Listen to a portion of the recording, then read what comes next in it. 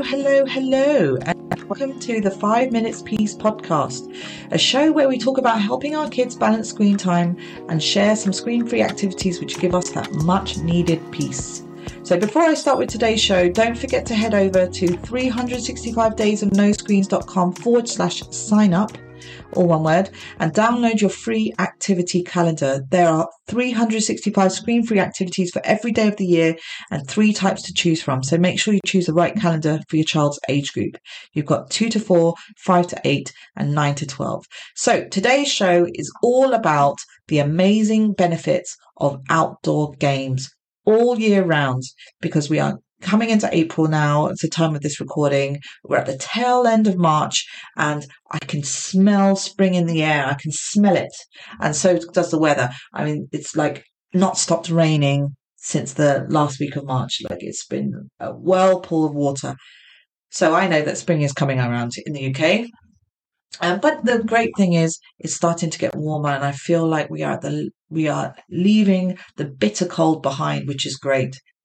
So we want to talk about outdoor games, getting the kids outdoors over the Easter break and throughout the rest of the year. Because I tell you, I don't know if you remember back in the day, I never ever was indoors. I remember coming in maybe around 5 p.m. to eat dinner, but I was out all the time, and it was such a magical time. But now, if you see the kids today, they are my eldest. His first thought is to throw off his clothes and get into bed with the phone, and it's disgusting. I just can't. I can't handle it. I cannot handle seeing him do that, and it's always an argument to get him out of bed because he's highly addicted to screens, highly addicted. And what's crazy is I see other kids online I'm still driving them home from school, and his friend is asking, do you want to play? I'm like, what? How have you even got online before you even left the school grounds? It's crazy. I just don't understand what's going on with these kids. They are spending so much time. And the problem is, because they're spending so much time indoors, playgrounds are not being used. And the government are now going to reduce their spend on playgrounds, and they're going to decrease their spending of over 13 million each year, which means that's almost half. And we're going to lose our playgrounds. Like, honestly, we will lose them. And they are so important for development.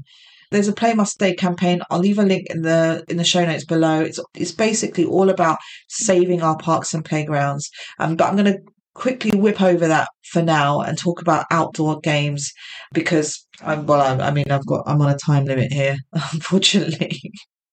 My husband's taken the kids to school and they're going to be back in 15 minutes. So this is my only chance to talk before I get babies hurled at me. So if you want more information on the Play Must Stay campaign, I worked really closely with API Play over that. With that, we're going to talk about the benefits of outdoor play, especially during the colder season, because a lot of people hibernate, including myself, during winter.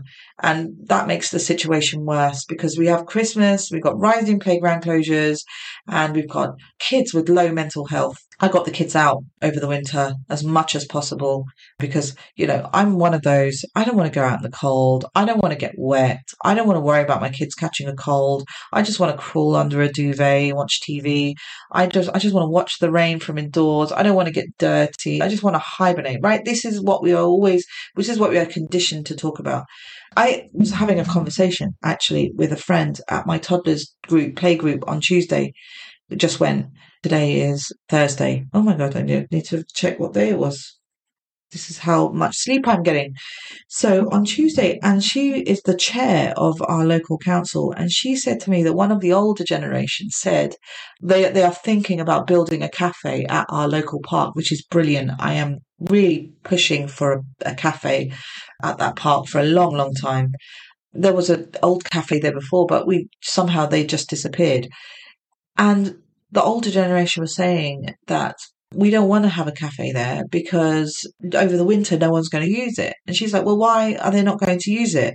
And she said, well, kids won't go out in the winter to the playground. And she said, well, I take my kids out to the playground in the winter. Oh, well, you shouldn't, because it doesn't make sense.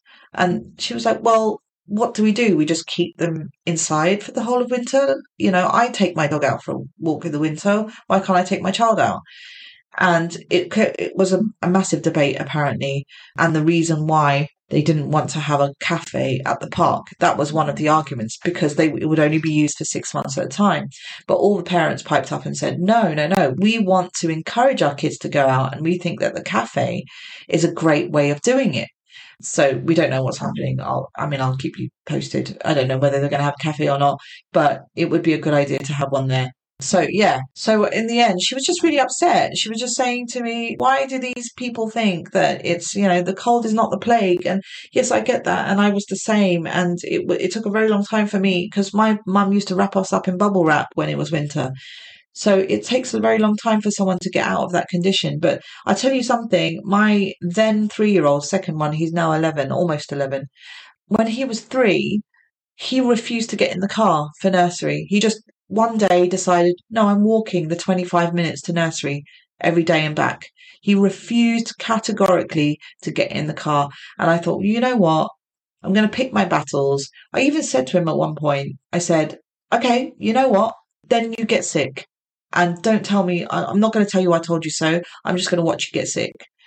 And we ended up walking every single day, including in the harshest of February. He was militant. He wanted to walk every day to school, nursery, and that was that.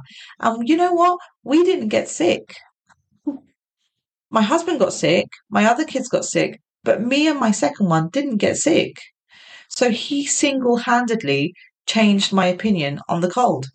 Like my then 3-year-old was the reason I changed my mind about the cold. And since then, I have been far more motivated to go out in the rain and the wind and the snow than I was before, where I used to hibernate. I used to find a week in February every week. I don't even know how I did it, but I found a week in February to hibernate. And sometimes I take the week off work, but I'd do it, and I'd always get sick. So why take them out during the winter? Well, it actually benefits their immunity. It does. It exposes them to bugs naturally. So you get a little bit of exposure all the time. Therefore, you're not hit with the plague when you've been hibernating for 3 months. And then you just get whacked with super opportunistic bugs. You're actually naturally exposing yourself to the bugs throughout the year. Also, another one is social developmental benefits, physical developmental benefits, playing outdoors, emotional benefits, it's sensory skills. There are so many reasons why you need to be outside in the winter. Mental health benefits. It promotes happiness. It develops gross motor skills and fine motor skills. It promotes independence. I sometimes get my kids to go out in the cage by themselves while I'm in the play area, and now they're a little bit older, and they love it. They love the independence. They love the freedom and the cold. When you are burning your energy and you're hot and you're really wasting that energy outside, and it's cold outside, that whole paradox is amazing. Feels amazing. So definitely get them out in the park in the winter. So I was so happy I did it that winter. There is a Winter's Tale Play Must Stay campaign. I'll leave a link below, but it's all about those outdoor benefits, what we did where we visited our local park. I've got a petition there as well. Please sign that petition to stop the government from reducing the parks and playgrounds.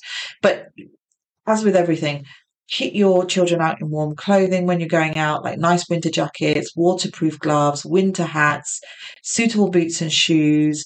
Keep them hydrated, keep them well fed. So I used to bring little lunch boxes, which were great, and try a new outdoor sport. Like we tried rollerblading, which the kids loved, absolutely loved.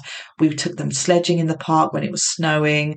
We did running. We looked up the leaves. We checked the puddles. Went for long bike rides.